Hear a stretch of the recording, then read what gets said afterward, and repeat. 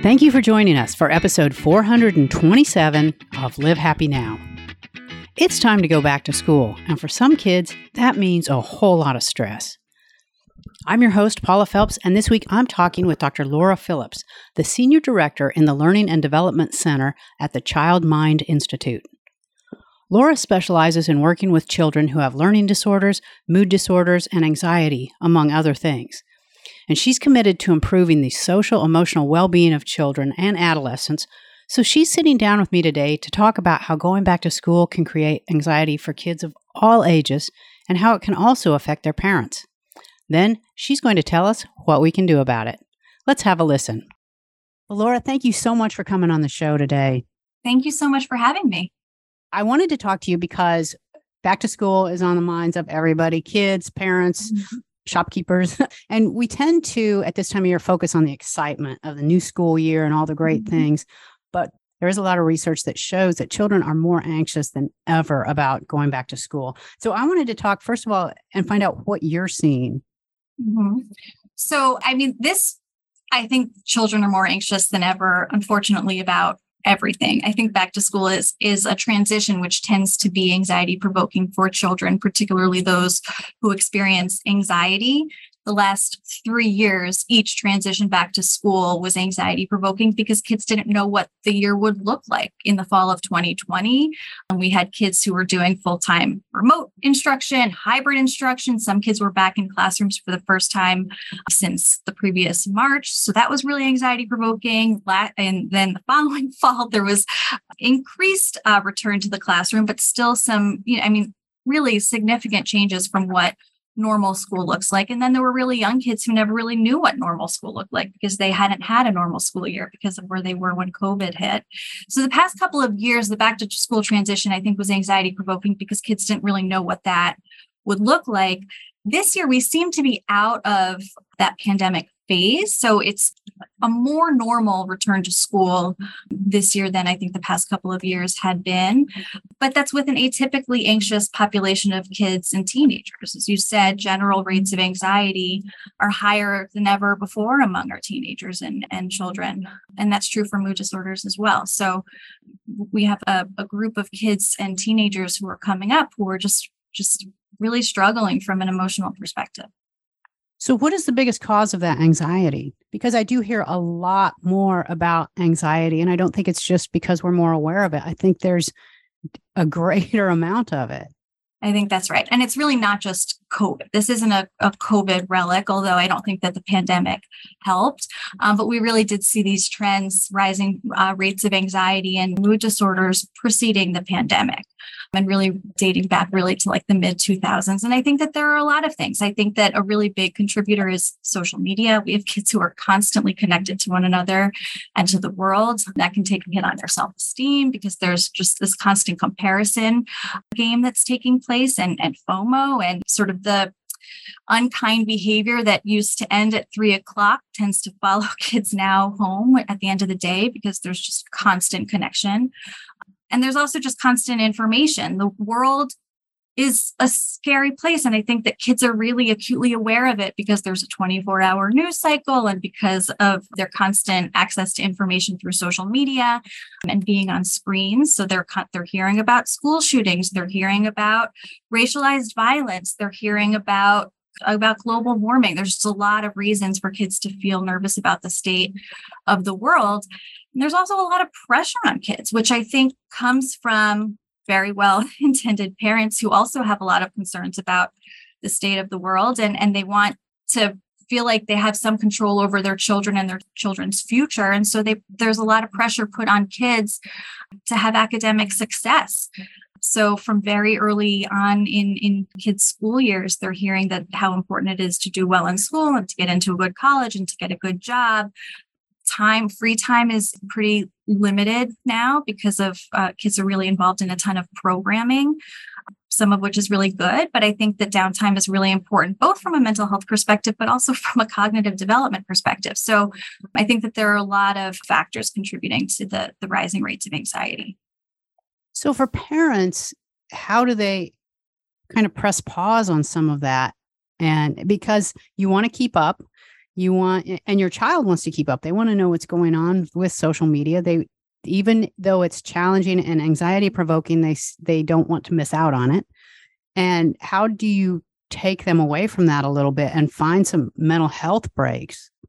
It's really, really hard. And I don't envy parents of children who are old enough to have screens. I have very young children. I have a 4-year-old and a 1-year-old, and I am not looking forward to the day when my child asks me for a cell phone or a Facebook account, because to your point, you don't want kids to miss out. And that is the way that kids are connecting with their friends. That is the way that kids are staying in contact when they're outside of school. That's the way that they're making plans. And so you don't want your child to be isolated or pulled out of that. But parents need to be monitoring. They need to be aware of who their kids are talking to, what they're talking about. There is a role for restrictions on certain types of programming or access to people through programming. So you can restrict who kids talk to. They can only talk to people with your approval. I mean, there are ways to put in place restrictions on kids' access to screens and social media. But you said mental health break. I think that a break is also really, really important. And not just for kids and teenagers, but for adults too. And I wish that I practiced what I preach. But I talk to parents all the time about, really, we talk about like screen contracts or social media contracts. So coming up with a plan for when and how and for what purposes these devices will be used before giving children the privilege of having a phone, which having a cell phone really is a privilege, which I really try to reinforce with parents a lot. And it's a privilege that they have the right to remove if these devices are being abused or if kids are not following the rules that are set out for them in order to safeguard them and also to protect their mental health. But within those contracts should also be designated break times. There should be times throughout the day that kids are not on phones. I think that dinner time, I mean, families have obviously different schedules and different opportunities to be together for dinner. But meal times should be a time ideally where everybody, not just children, are putting away their phones and really using that time to come back and connect with one another. And the bedroom, like designated screen-free times of day, also screen-free zones within the house or the apartment. So maybe the bedroom is a place that we, at least after a certain hour of the day, because certainly during the day, kids are going to insist that they need access to their phones and their screens. But maybe after 8:30 p.m., everyone turns in their phones and then there's just designated blackout time for screen media. I think that kids and adults really do need a break. And there's a lot of really compelling research showing mental health benefit of having designated time away from screens. And then how can you use that time at dinner to connect and find out what's going on at school, what's going on with them? And this is a two-parter, because a child isn't necessarily going to tell you in words, I'm being picked on, I'm being bullied, I'm not happy, I don't feel comfortable. So how do you use that time at dinner, and how do you kind of get into what is really going on? Well, I mean, anytime you're talking about uncomfortable things, you want to ask open-ended questions. You don't want to ask leading questions, and you don't want to plant affect or emotional experiences into kids' minds. You don't want to say, are you nervous about your first day of school tomorrow? You might want to ask them, how are you feeling about starting school tomorrow, and really see what they bring to you.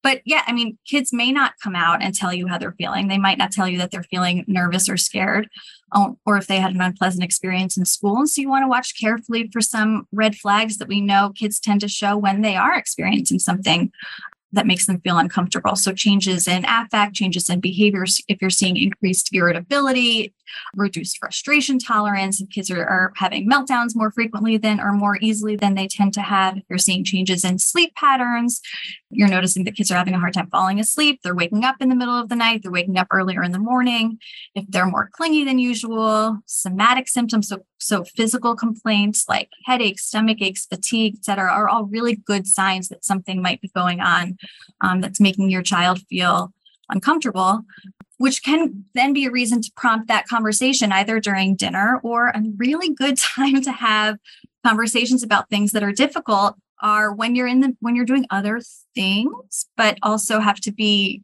you're forced together time, like a car ride to school. So you're Right. kind of trapped inside a car, but you're also not looking directly at one another, which can make it a little bit easier sometimes for kids to open up about what's feeling uncomfortable for them. So car rides to school, walks to school. If you have a younger child, bath time. I get a ton of information when I'm giving my younger child a bath.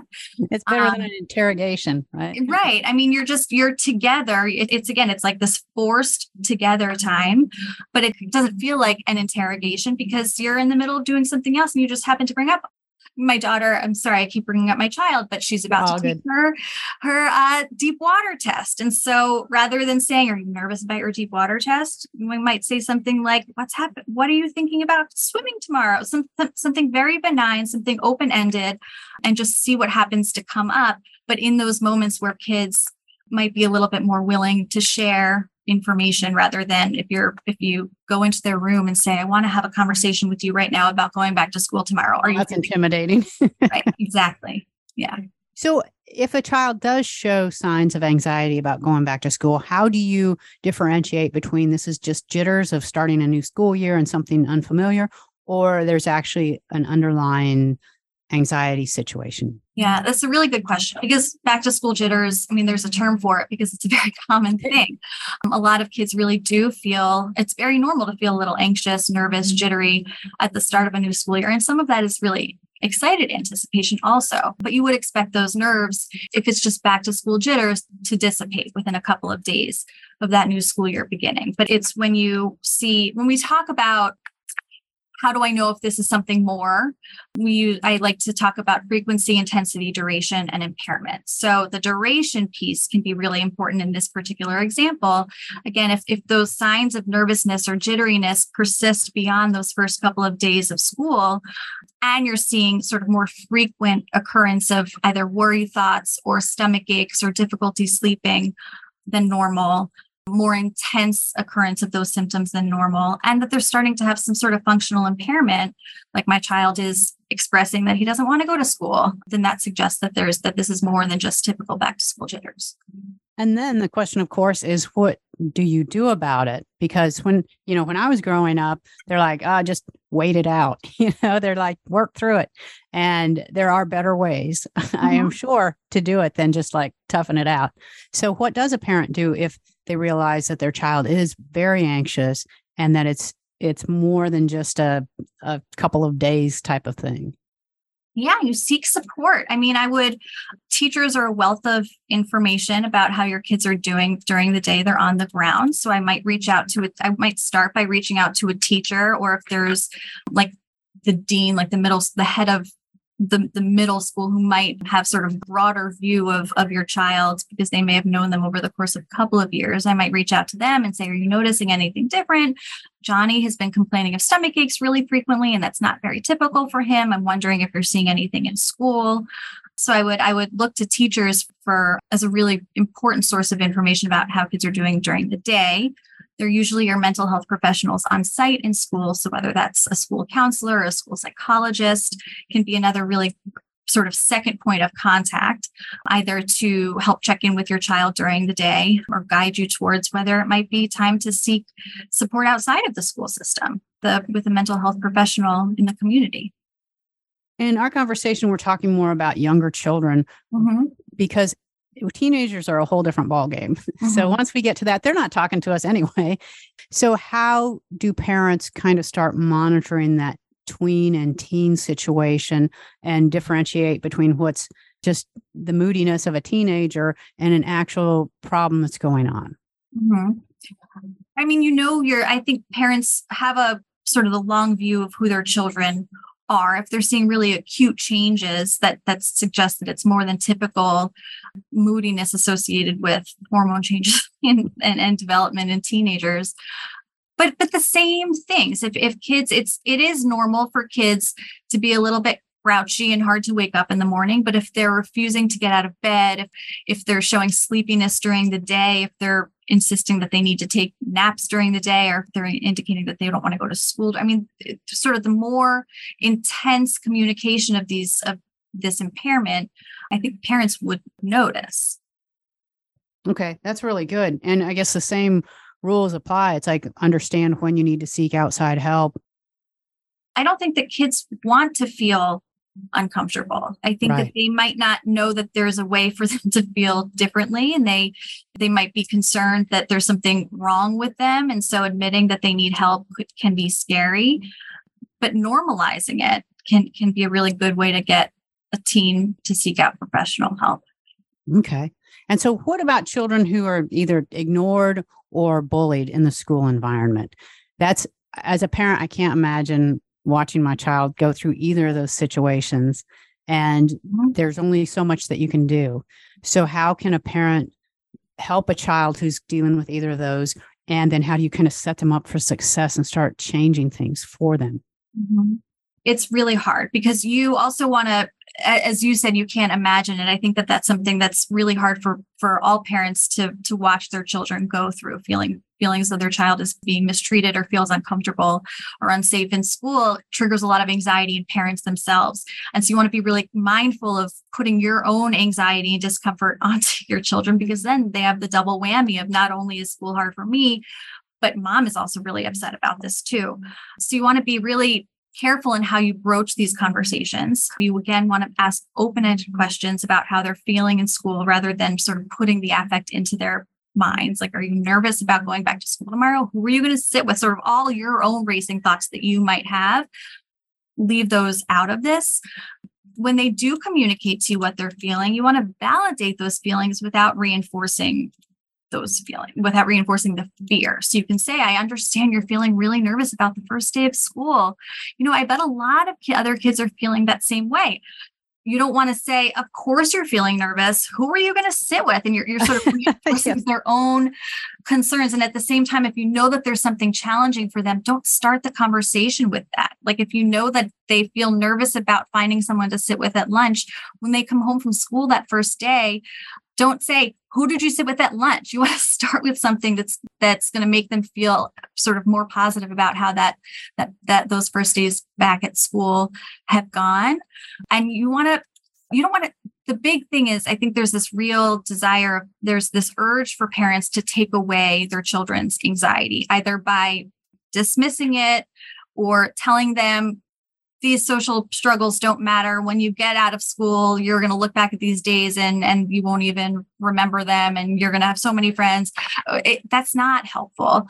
Keeping them home from school, if they express that they don't want to go to school because they're worried about who they're going to sit with at lunch, or they're worried that they're going to be made fun of, keeping them home from school is not helpful, because that's also just sort of reinforcing their own fear. The goal really should be helping them learn how to cope with and tolerate the discomfort, cope with the anxiety, manage those big feelings, and learn skills to manage those anxiety-provoking situations rather than sort of removing those anxiety-provoking situations. So practicing with them, or problem solving. Let's think of some people that you can try to sit with at lunch tomorrow. Let's think of some conversation starters. So practicing coming up with a script for how they might approach a new person in their class, some questions that they can ask, and then you can practice asking those questions. And really, the anticipation of the anxiety-provoking situation is the hardest part. And so you want to prepare kids for what those situations look like, previewing, actually visualizing what it looks like to walk into a big cafeteria with a lot of kids around, some of whom you know, some of whom are unkind to you, and another group who hopefully you can feel comfortable approaching. And then actually walking them through what it looks like to go up to a friend and ask if you can sit with them, and practicing using their brave words to try to break into a social group. So previewing, practicing, and also expressing really positive but realistic expectations about those feared situations. So you can't promise your child that first day of school is going to be great, they're going to make a ton of friends, because that may not be the case. It might be, and you should anticipate that for kids who have social anxiety or who have historically been bullied, first days back to school can be really stressful and challenging, and they might have a couple of bumps in the road. So you don't want to promise them anything that you can't deliver. You don't want to promise them that those first days of school are going to be easy. You don't want to promise them that they'll have a ton of people to sit with and talk to at lunch, but you do want to imbue in them the confidence that you have that they'll be able to get through it. So you can validate, yes, this can be a scary experience, and I have faith that you can get through it. And this is how we're going to do it. So you're communicating your faith and your confidence in them, validating their feelings, and also giving them some tools and practicing using those tools. And then as they're going through those first few days, if it's not going well, if they are having a very tough time, how do you give them a soft landing when they get home? What are some things that you can do? You can't take away what has happened or hasn't happened at school, but how can you kind of balance out the day for them and make it less miserable, less uncomfortable for them? I mean, exactly what you said. You want to give them a soft landing. So you want to be very positive. You want to ask questions about things that you know that they enjoyed and really try to shine a light on things that were positive about those first days back at school. School is highly structured and highly scheduled. So I think that, especially in those first couple of weeks, trying to make sure that weekends at least have a lot of unstructured or unscheduled time so that kids can do what feel like they have some control over how they're spending their time. I mean, school is very, very heavily dictated for them during the school day. So giving them some sense of control, some sense of sort of rest and decompression and like sensory relief on weekends can be really, really helpful for kids to sort of recuperate after having highly stimulating and stressful days back at school. There's another sector that we haven't talked about, and that's college students going back to school, only they're going off to school, maybe for the first time. I have a gentleman who I know, and he had twin sons, and they went to separate colleges. And one of them is very outgoing and went there and thrived. And the other one is very introverted and ended up coming home during the school year because he couldn't handle it. So how do parents prepare their children for going off to college?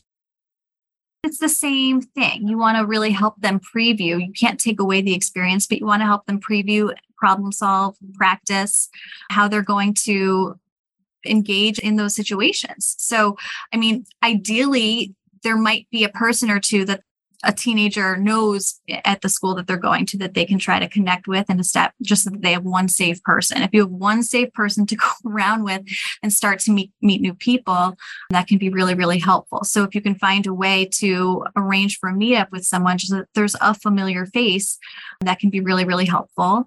And then just talking through, really helping them understand what those first couple of weeks at school might look like and helping them problem solve can be really, really helpful. And again, validating that this is a new experience, that this is something that could trigger a lot of discomfort in you, and this is how we're going to deal with it. And I believe that you can get through it.